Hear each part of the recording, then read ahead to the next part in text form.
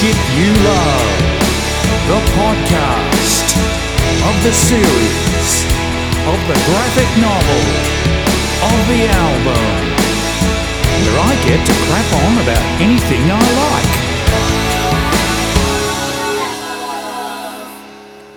Hello again. Welcome to episode 7 of Only the Shit You Love, the podcast. It's the podcast where I get to talk about only the shit I love. And this week, in the cartoon series, episode 7, The Plot Thins, the shit I love is the amazing vocal performance of singer, songwriter, comedian, actor and cabaret artist Geraldine Quinn. The plot may well be threadbare in this instalment of my already nearly see-through story, but there's nothing underwhelming about Geraldine's vocal performance as she sails above the final section of the song. It's a particularly amazing effort, given my less than helpful brief, which was, sing, but not any words and don't make it gospel. To which Geraldine replied, it's a gospel song. So, there's Geraldine, trying not to sound gospel, singing a wordless gospel part over a gospel song. And a brilliant job she does of it too. Geraldine is very talented and a nice person to boot, but there's another aspect of special significance about Geraldine. She grew up in the same part of town as me. Springvale, Sandown Park, Noble Park, Dandenong, they're all part of the Geraldine DNA. She once told me that she used to walk to school past Foster's Night Spot in Dandenong, the insalubrious venue which inspired a song called Foster's Car Park Boogie by a former band of mine. Like me, she never actually went into Foster's, but you didn't have to go there. Foster's blood-curdling reputation loomed over the venue like a giant lurid billboard. Geraldine is younger than me, who isn't, so she wasn't kicking around the slag heaps of the 3174 precinct at the same time as me. But if I were down on my luck and had to resort to running bus tours of where my former band grew up, I'd have Geraldine as my tour guide. One of the most solemnly observed stops would be a small, unprepossessing brick hall known as the Noble Park Community Centre, which in 1976 was home to the Noble Park Youth Club. It was here that my rock and roll dream ended. My rock and roll dream had at that point been going for about 4 weeks, and it had started at a similarly unremarkable building not far away, the Springvale High School Hall. That was the venue for my very first gig, the debut performance of Kestrel Hawk. In our last episode, I'd mentioned the uninspiringly named Kestrel Hawk, our first proper real live teenage band. We'd been banging away for months every Saturday afternoon in the garage of Sean's place in St John's Avenue, stumbling our way through murky versions of other people's songs, chosen with pin the tail on the donkey randomness. Yes, there was your Led Zepp and your Deep Purple, predictably, but there was also a whole section of West Coast hippie folk rock, a la your Neil Youngs and your CSN and Ys, none of which I liked at the time because I thought it was wimpy. We chose those sensitive ballads to murder because our bass player Greg went to an alternative school somewhere in the Dandenongs called Tennyden, the great freedoms of which we never heard the last of. Our newly superior friend Greg wore bare feet, smoked in class and called his teachers by their first name, and he'd morphed from a Bowie fan into a sensitive folk singer who wrote his own songs in the deeply dramatic, sensitive style of Ross Ryan. We took a couple of them and gave them the bloody Kestrel Hawk treatment. For me, that generally meant sitting inert on my drum stool, or perhaps adding a sensitively played pulse on the ride cymbal. Hardly much chop when you imagine yourself to be John Bonham and want to be flailing all over your kit like a drunk collapsing into a line of rubbish bins. With the random covers, the Greg folk megasagas, and some unintentionally garage punk songs made up by the rest of us, we had about an hour's worth of this stuff, which we played over and over and over in the garage. Occasionally, we actually had fun. Here's a song we never played to an audience, but probably should have. It's House of the Rising Sun, but our singer Peter, not the Peter that appears later, a different Peter, is just singing a bunch of swear words that he learnt from his Polish classmate Stanley. Kurwa macie straka dupy, o pierdol się, a kurwa macie straka dupy, a próbę prasu, o pierdol się, straka dupy, zigani, a straka dupy, a kurwa macie. That's about as interesting as Kestrel Hawk got, and every Saturday we slaved away in that garage for hours, unknown yet probably reviled by the nearby residents of St John's Avenue. It might have gone on like this for years if not for the fact that Peter went to Springy High and entered us in the annual Springvale High School Fate Talent Contest, a real performance in front of real people. We were allowed 2 songs. We finished with one of Greg's D&M anthems called When We Come, but to start with we decided to play it really safe and attempt something so easy that no shithead could fuck it up. And in the mid-70s, if you wanted simple songs by simple people for simple people, it could only mean one band, Status Quo. So the first song I ever played live to an audience, surely in the grand scheme of things one of the most significant milestones in my life, was one of Status Quo's completely anonymous interchangeable boogie shuffles, Paper Plane. Riding on a long blue paper plane, getting seasick, sorry once again. Landing strip is getting nearer, hope the apocalypse makes it clearer. Then I realize my paper plane wasn't really up there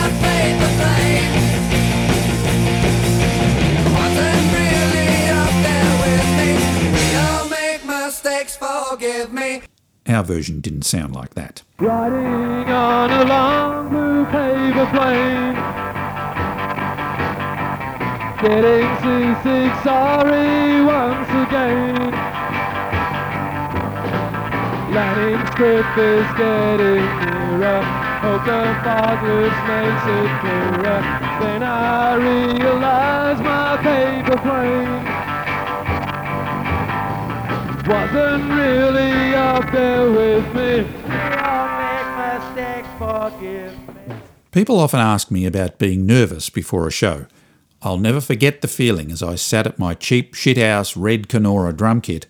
The curtain opened, a hall packed with people made this amazing thrilling din, which then subsided into a silence so cavernous and cataclysmic as anything I've ever experienced, and it was my job to break the awful void by tapping the cowbell 4 times, not too slow, not too fast, to introduce the world to the sludge that was Kestrel Hawk's version of Paper Plane. All clichés apply at this point. The crowd loomed like a blood-hungry Roman Colosseum. My arm felt heavier than the rest of my body. The silence seemed to stretch several lifetimes, and the gap between my arm and the cowbell seemed to be widening. And then I hit the fucker, and we were off. Now at this juncture, I need to point out a few things by way of context. The Springy High School Fate concert bill consisted of magic acts, calisthenics, bad dance routines, jugglers, and one loud rock band, Kestrel Hawk. It's fair to say then that the contrast worked in our favour. Also, Peter was a bit of a school heartthrob with his long hair and mutton chop sideys.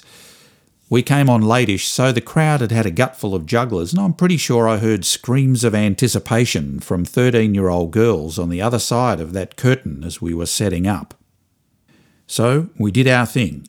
It was of spectacularly modest quality, but we were absolutely loved. The highlight of the evening, the kings of Springy High.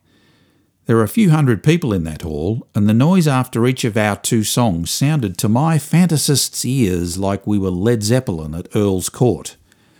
So began my rock and roll dream. I was in a band. All we had to do was get up and play. The audience would come, and verily, they would love us. And as if to prove that we had the world on an ice cream stick, days afterwards we found out that we'd scored ourselves a full gig. It hardly requires mentioning that I hovered along on my own little cloud, untouchable, destined for greatness forevermore. Well, for 4 weeks to be precise. The full gig, the one that I could barely get to sleep each night anticipating, was at the Noble Park Youth Club, where my rock and roll dream ended. It was the Saturday night dance, and it started badly. We were sharing the bill with the Disco Duck mobile disco, and when we arrived in the afternoon to set up, we were told the Disco Duck would set up on the stage and we would have to set up on the floor in front of it. The idea that a mobile DJ, could be more of a star attraction than a rock band was to our ears a worse crime than pedophilia. This was 1976, and I had a sticker on my drum kit, my newly bought orange pearl drum kit financed by a loan from my older sister Moira, who, as we'll see, played a major part in kick-starting my musical career. My parents didn't want me to play in a band because they thought I would immediately become a drug addict. Anyway, this sticker on my drum kit said, "Keep music live." In other words, death to the mobile disco. In hindsight, I think Disco Duck had every right to command centre stage. However, somehow we won the battle and pitched our tent on stage. But already it felt like things weren't running to script.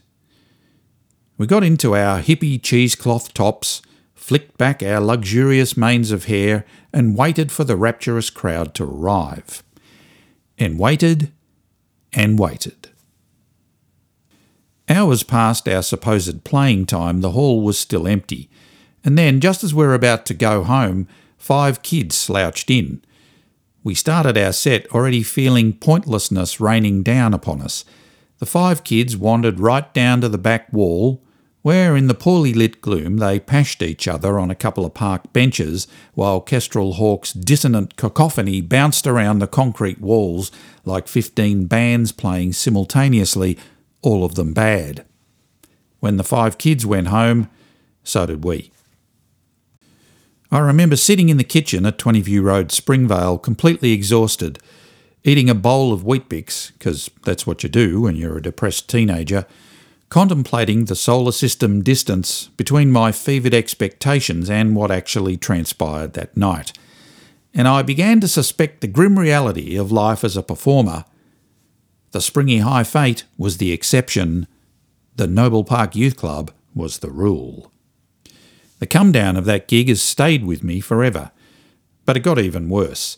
The guy who owned the PA made a tape, and the following week invited us around to play it to us and give us a critique of our performance. I can't remember much about the critique.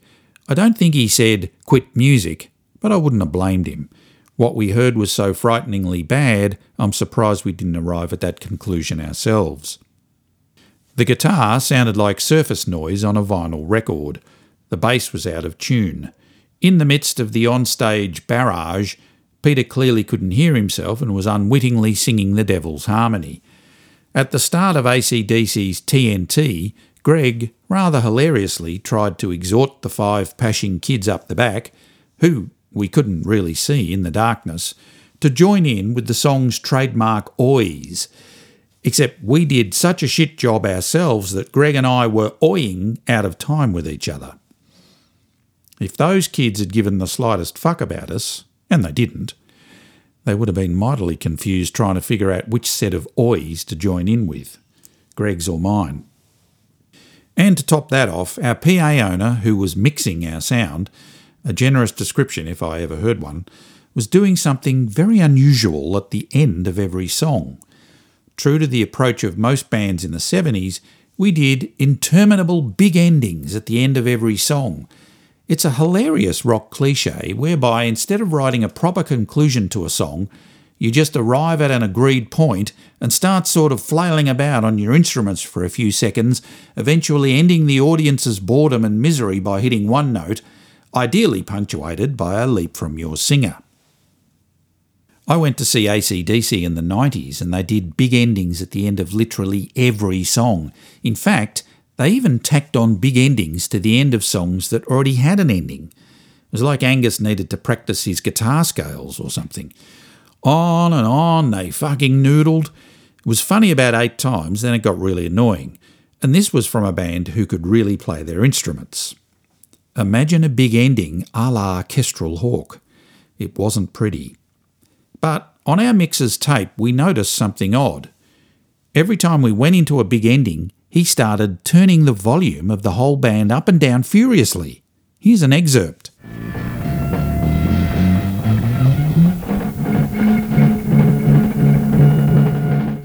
When we quizzed him about this strange technique, he said it made the ending sound better. Well, he was half right there. He should have just turned the volume down once. Let's apply his mixing technique to AC/DC.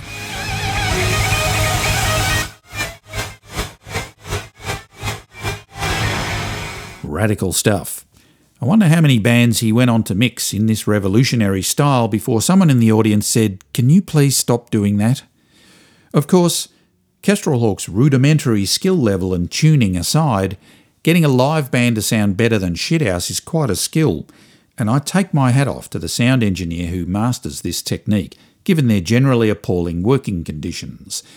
Imagine a job where you have to work by torchlight and can't communicate with anyone due to a constant backdrop of deafening noise. Add punters spilling their beer onto your workspace, a bad back from lifting speaker cabinets, and a liberal dose of tinnitus, and the band hasn't even started playing yet. Imagine commissioning an OH&S report on that from one of those ergonomic experts they occasionally wheel into my workplace. Girls who look about 15, fresh from a school holidays job at Baker's Delight, who tell you your computer mouse is in the wrong place. We should all pay a moment's respect to the live sound engineer, a few of whom have contributed to some of my most life-changing experiences. Can you remember the first live band you saw? I remember mine. Uh-oh, look out. Here we go. We're gonna start this happy vibes right from the root. Yeah. I'm pretty certain the first time I realised just how loud a live band could get happened when I was maybe 11 or 12 and my family, being the good Catholics that we were, went to see the stage production of Jesus Christ Superstar. Our seats were right up the top and we were a fraction late, so we opened the door up the back just as the overture started and wham! I remember the sound hitting me like a wall. Impressive stuff to a kid already hooked on the dream. So this is what rock music sounds like. And from there, my first experience of an actual rock band playing a gig was as ultra hip as you could get. My first band was Mackenzie Theory. Now there's a name that would grace any math rock band. Mackenzie Theory was Australia's coolest prog jazz rock band, led by the furious Robert Fripp-like guitar pyrotechnics of leader Rob Mackenzie, with wild-eyed, flailing-haired violinist Cleese Pearce dashing about beside him. It was pretty overwhelming for the 12-year-old me.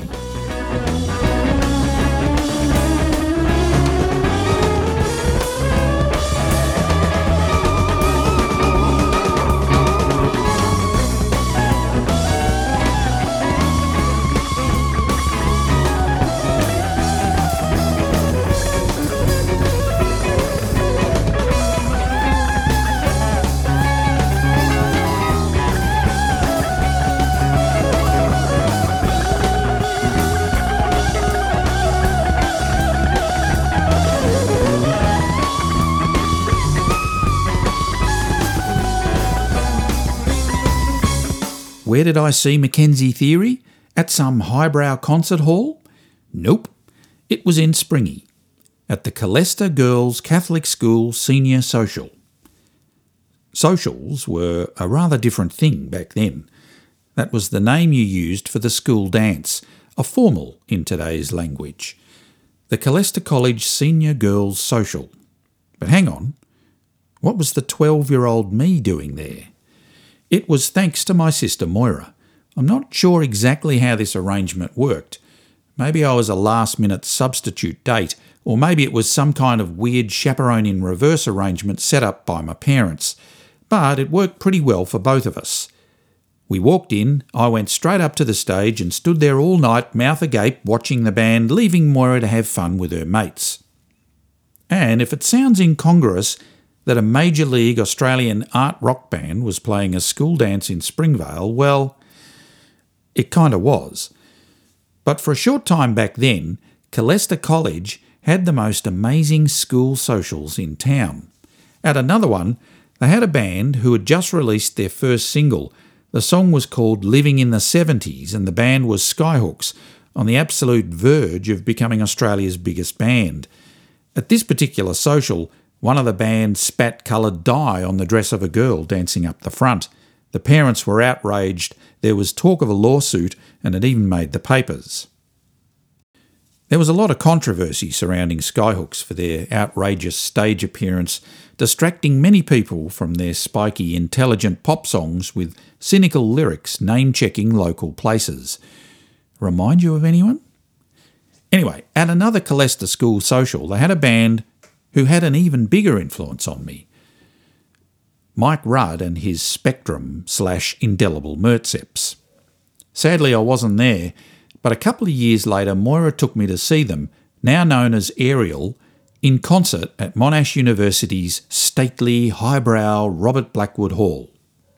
That hall remains on the list as one of the great unachieved goals of my music career. I'd love to play a proper show there, unlikely as that possibility seems today. Mind you, I have already performed on that august stage. It was my first ever music performance, to be exact, in the school music concert for Merida College. It was a night of infamy for me. My seminal role in the orchestra was clapsticks. Yes, Damien gets the glamorous gigs.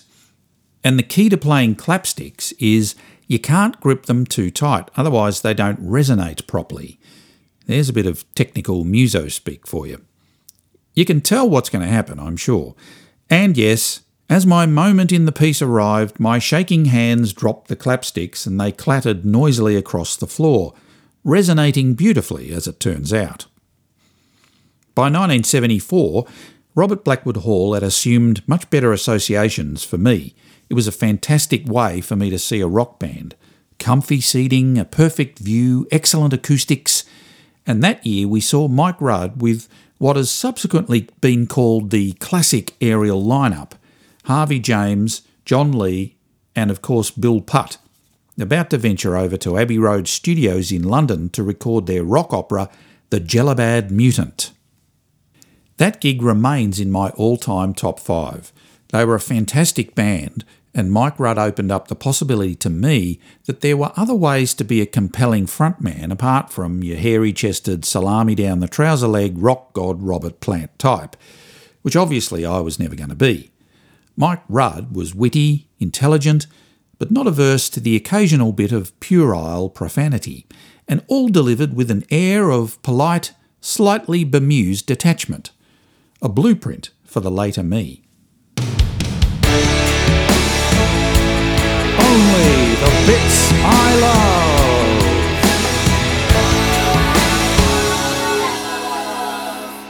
And here's Mike Rudd from the Jellybad Mutant, doing his own inimitable version of Setting the Scene. The sky's been full of clouds and the fields full of turds. Ariel never recorded the Jellybad Mutant at Abbey Road. Their record company nixed the idea at the last minute and the band ended up rehashing old material. That lineup didn't survive long and the Jellybad Mutant was forgotten until about 30 years later when Mike Rudd released the original demos they'd made in Australia. For a bunch of demos, the songs sound pretty great and it remains one of my most treasured albums, mainly because it's a memento of that special night at Robert Blackwood Hall, pointing to somewhere in my future. I wasn't quite there yet, of course. Plenty of stumbles to come. More about that next time. You've been listening to Only the Shit You Love, the podcast. If you want to see the series or buy the music, go to campsite.bio/Damien Cowell DC. See you next time.